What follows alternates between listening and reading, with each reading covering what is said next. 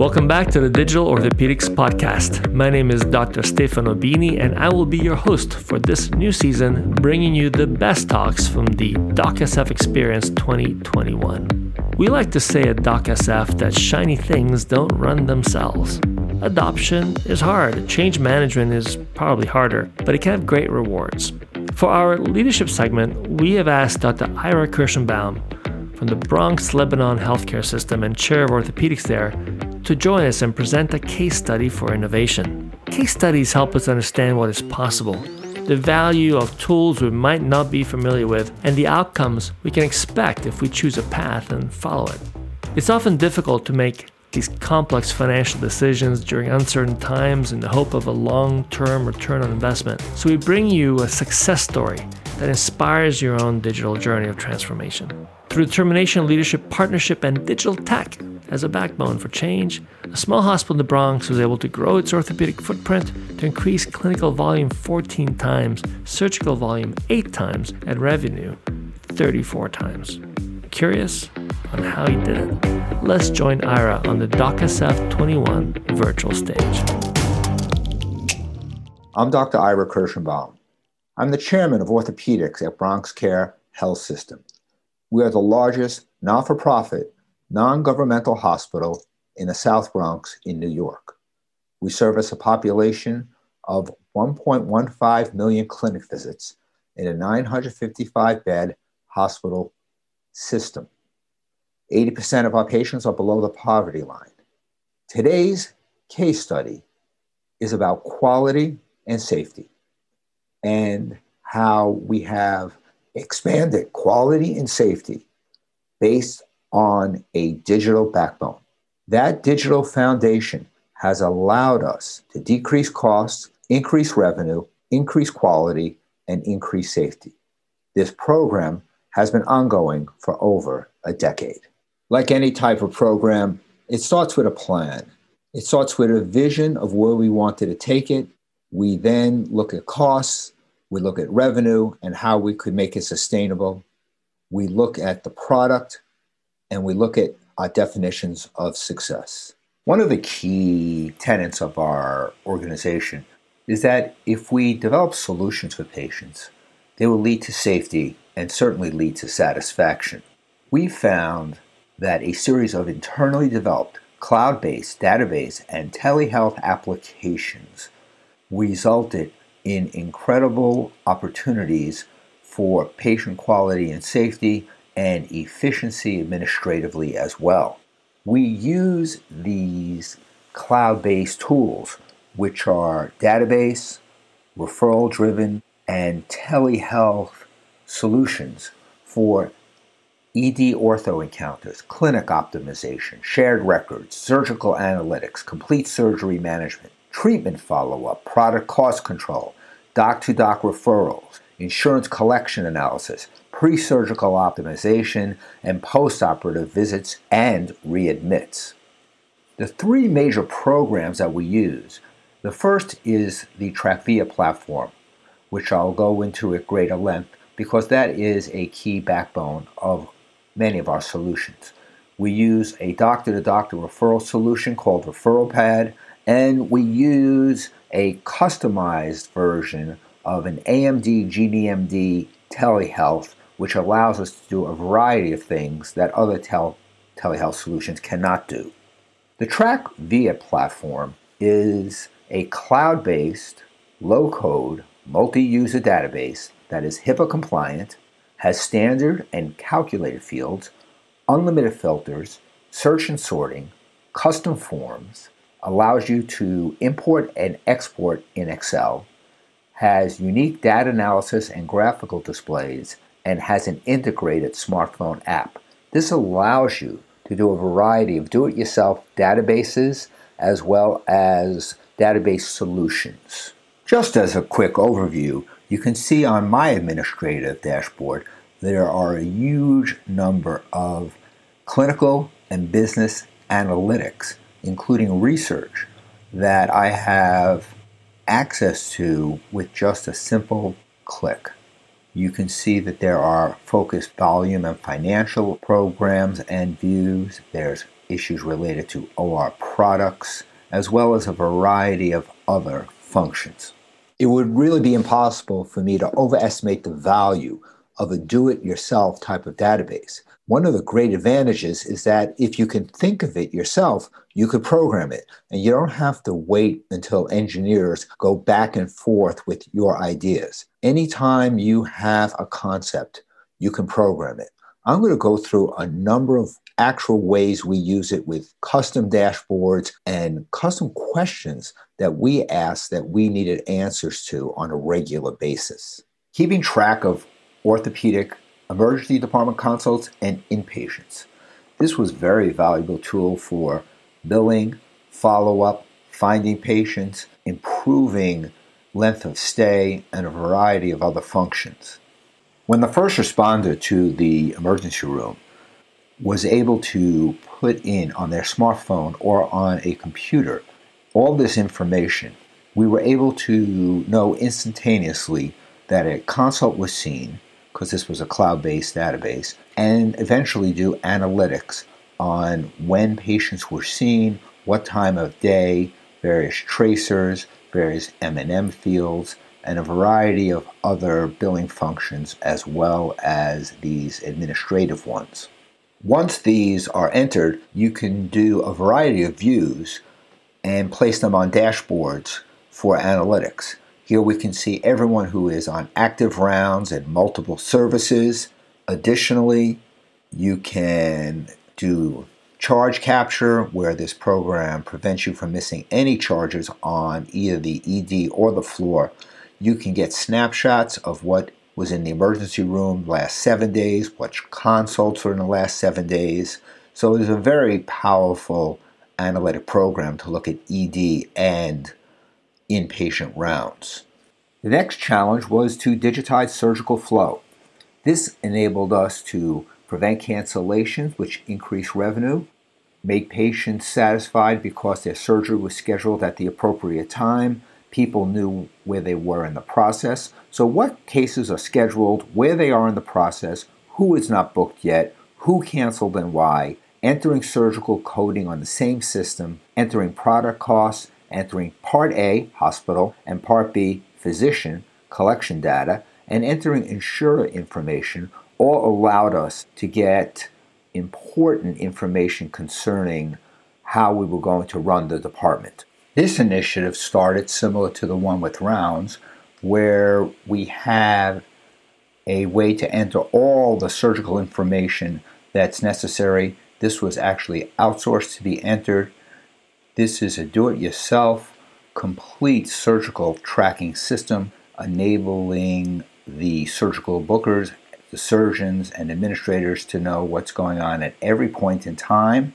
Additionally, it has the ability to do equipment, first assistance, as well as billing. So you can see the power of doing it yourself. You can add and take away any fields that you want.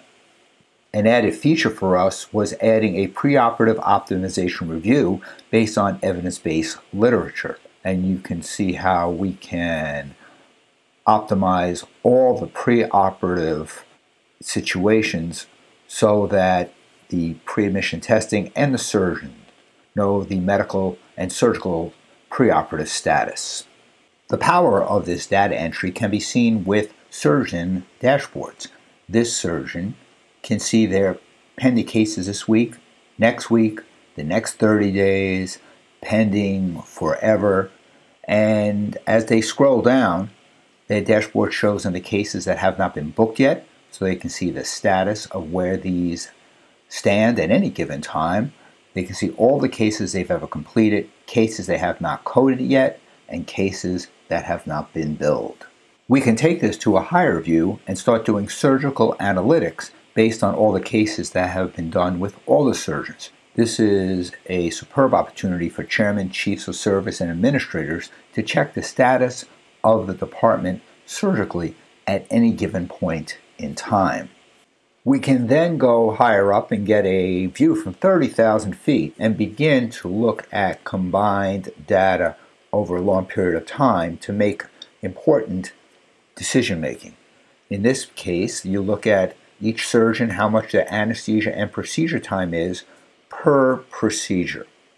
The next slide shows the Part A, which is hospital-based collections by surgeons over a period of time. We even analyze the Part A collections by procedure, so we can understand how much we could afford for products or equipment to support a certain procedure based on its income. Additionally, as we enter insurance information, we can see the distribution of every insurer real time on how they are impacting the revenue of the department. Further, we can look very carefully on a week-by-week basis what's going on each particular day of the week and begin to make serious decisions concerning block time, allocation of resources, personnel, and other important aspects.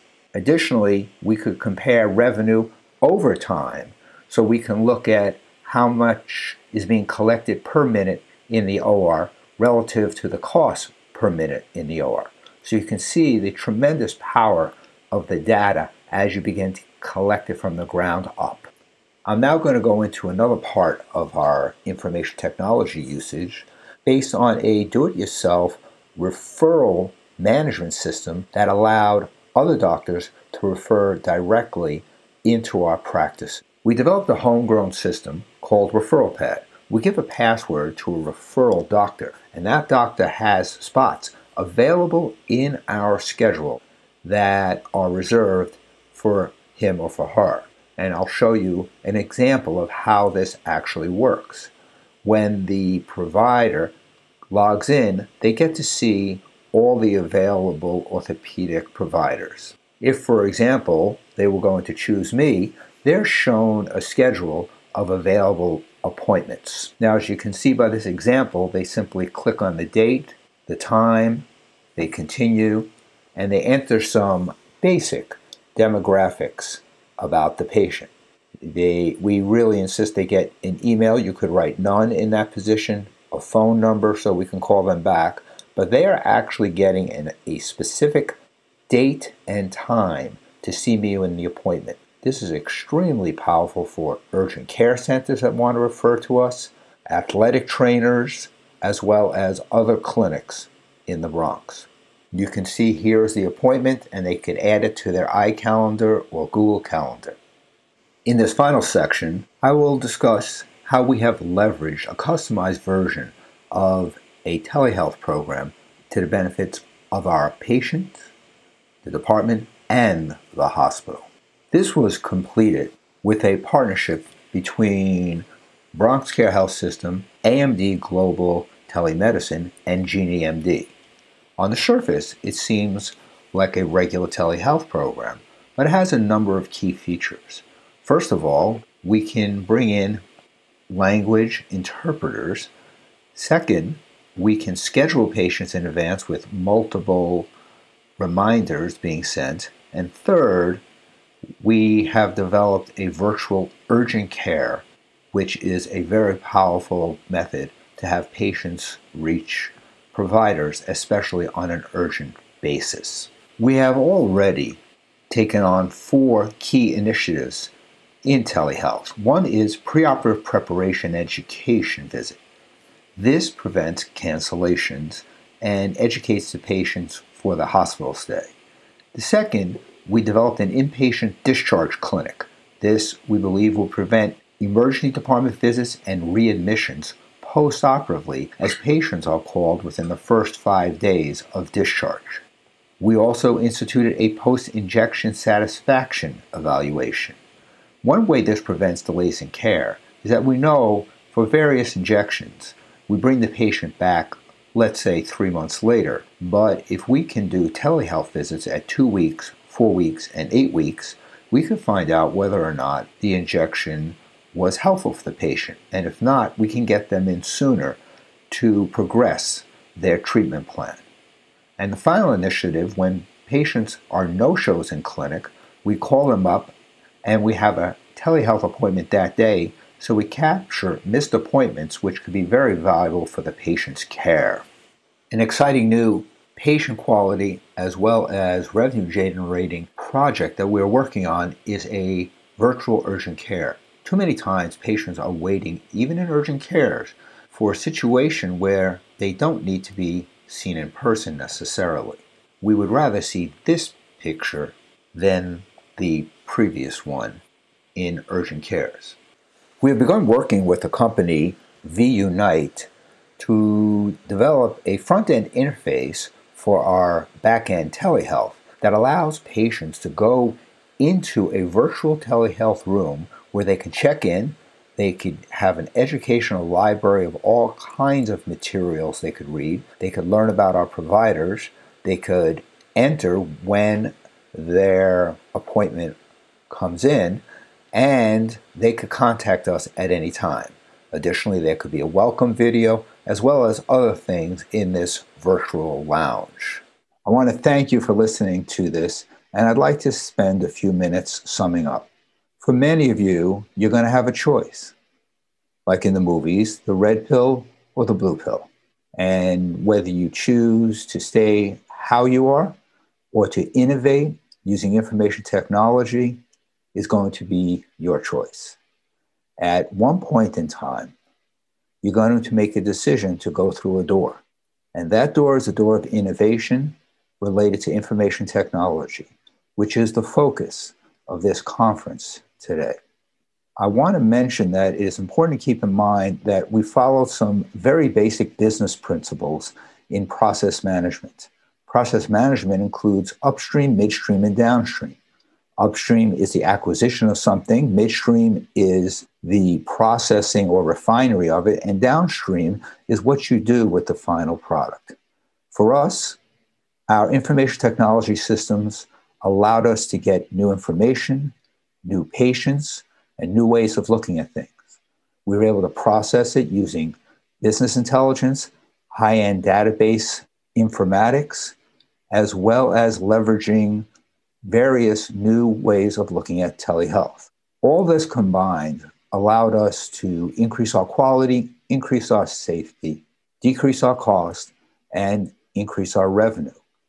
All this allows us to deliver more care to a very vibrant and diverse community.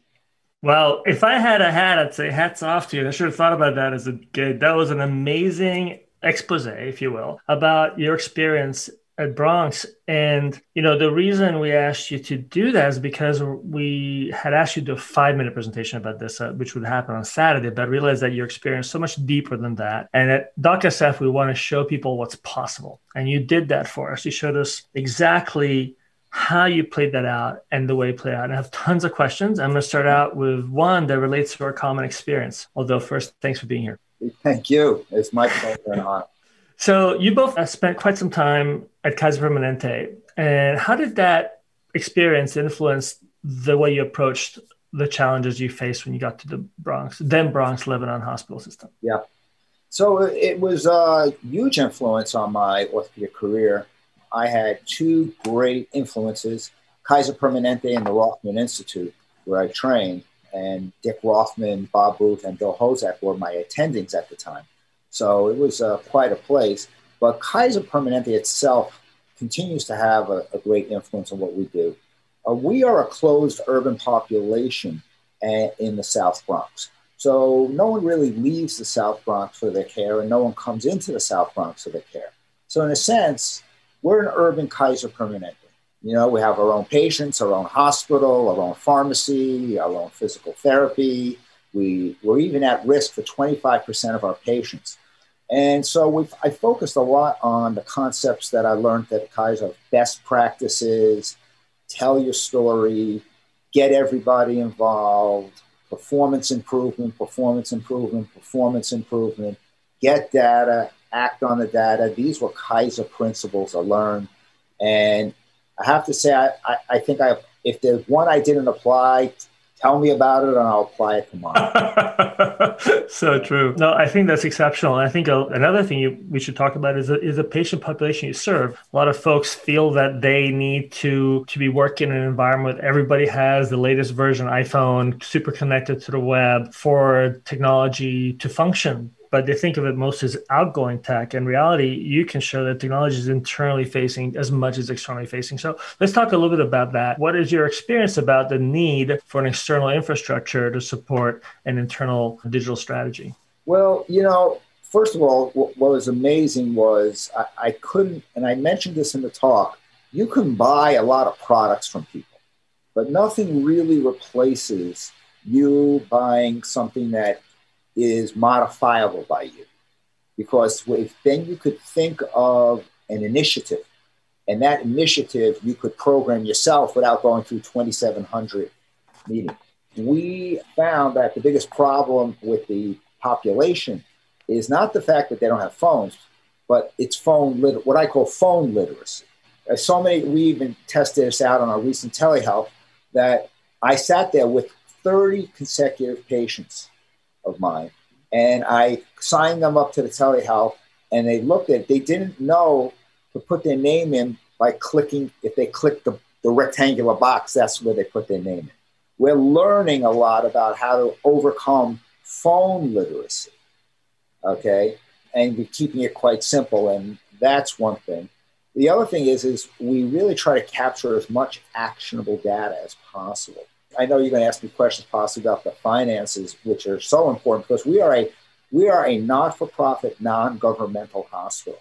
So we essentially are private, but not for profit. So we're not on anyone's budget. We're not on the city budget, the county budget, So if we don't pay our electric bills, we don't get electricity.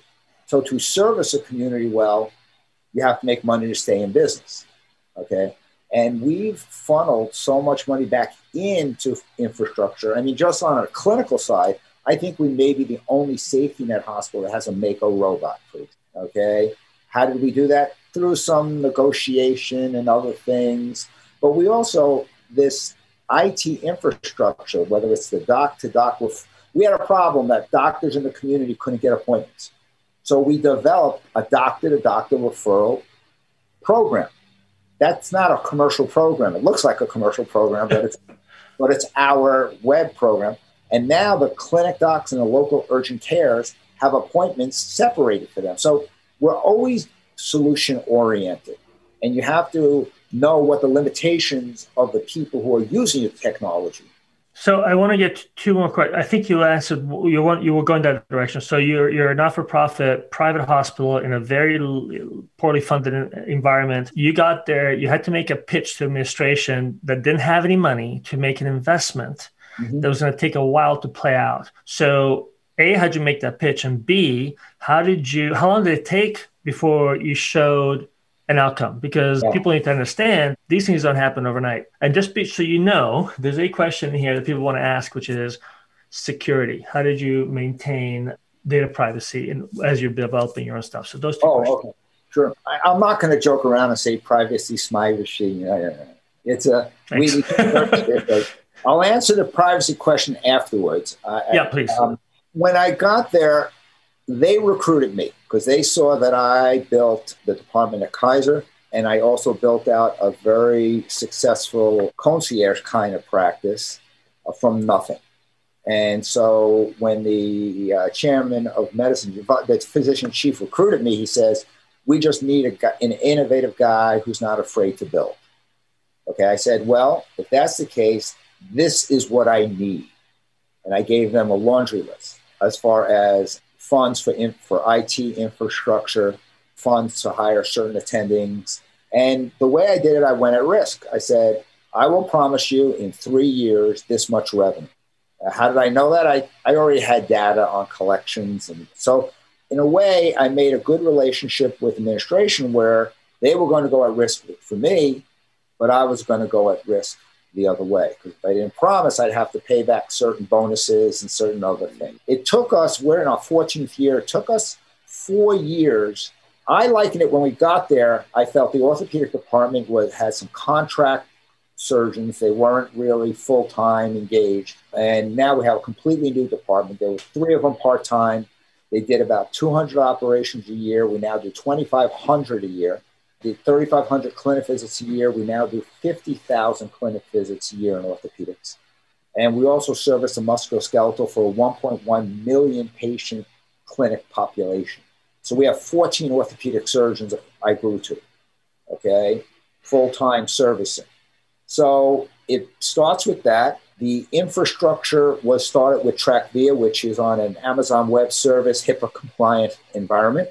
I had an outside consultancy group, an outside cybersecurity group come in and do an independent review of the security. They gave us very high marks. So we're living in this could be at least until someone hacks us at the end of this session, a very high level area. And just to give some raw numbers, I mean, we went from about 1 to 2 million in gross revenue in orthopedics to generating between 35 and 50 million a year for the hospital system. And that pays some bills for people, but it also shows that we service the community. And the thing we're most proud of is that IT infrastructure has allowed us to offer care to 600,000 more encounters that were done in our time that wouldn't have been done if we weren't there. So 600,000 encounters were done in the time period when the previous 10 years, 45,000 were done. And that's what we're most proud of. Yeah, you know? You should be proud of it. It's outstanding. So you managed to do that and keep all the security going. The timeline, 4 years. I think it's important people keep in mind these things don't happen overnight. You have to collect the data upon which you then have to make decisions. And so it just takes a while it just takes a bit. I want to give you a couple of minutes to talk about a passion project of yours, because this is one of mine, it's important for you, which is the Journal of Orthopedic Experience Innovation. Why did you start it? You're the head editor. Tell us a bit about that. So literally about 10 years ago, I started the journal a year ago, but 10 years ago, I said to myself, God, I'm really missing articles that talk about people's experience and people talking about their experience with new innovation. Because don't get me wrong, I totally respect every journal in orthopedics. You know, I may not understand bivariate analysis too well, but I'm going to tell you it's important. But what was missing for me was some of the old-time articles, but they didn't belong anymore in maybe JBJS. So I came up with an idea of the Journal of Experience, and I didn't sit on it until some technology became available to put it on, and I found a good platform to put it on. And we started a year ago. We are now in a year and a month in, and we have 42,000 page views, 26,000 article views, and 2,500 unique visitors a month visit. We're completely open access. When I say complete, no article processing fees to the authors, no submission fees to the authors, no subscription. That's a whole new model. It's a whole new model. Yeah. How do you pay for it? I pay for it. Yeah. We are starting journal clubs, and so we're getting some sponsors from the journal clubs, and we break even. But it's been a wonderful experience. I thought it was just going to be, a little pet project, and it's grown nicely. So thanks for asking about it. No, I think it's due. I think there's an avenue and a need for that. I can announce here that we're going to be launching DocSF Science, because similarly, there isn't a place for us interested in the space to talk about the basic science around sensors and algorithms or what have you that's coming out, that's gathered in one place, a focus on orthopedic outputs or outputs that could impact orthopedics in one place. And so you'll look for that. Fabrizio Billy and I will be promoting that soon. So great. Listen, I want to just thank you so much for being with us. It was an exceptional tour de force through an extraordinary career in implementation. We could probably talk hours about it. And if anyone wants to reach you, they can do that at my email? Whatever you like. Could be LinkedIn. I'll do my email. ikirsch at bronxcare.org. IKIRSCH at bronxcare.org. Anyone can reach me. I actually read my emails. Yeah. and get back to people. Super. So thank you so much, Ira. We really appreciate it. On behalf of all of us at DocSF, the Digital Orthopedics Conference in San Francisco, thanks for listening and for joining our community. If you enjoyed the podcast, please consider leaving us a 5-star review and tell your friends. If you're interested in joining our team, participating, or being interviewed on DocSF, please let us know. If not, please join the revolution and listen up for our next podcast.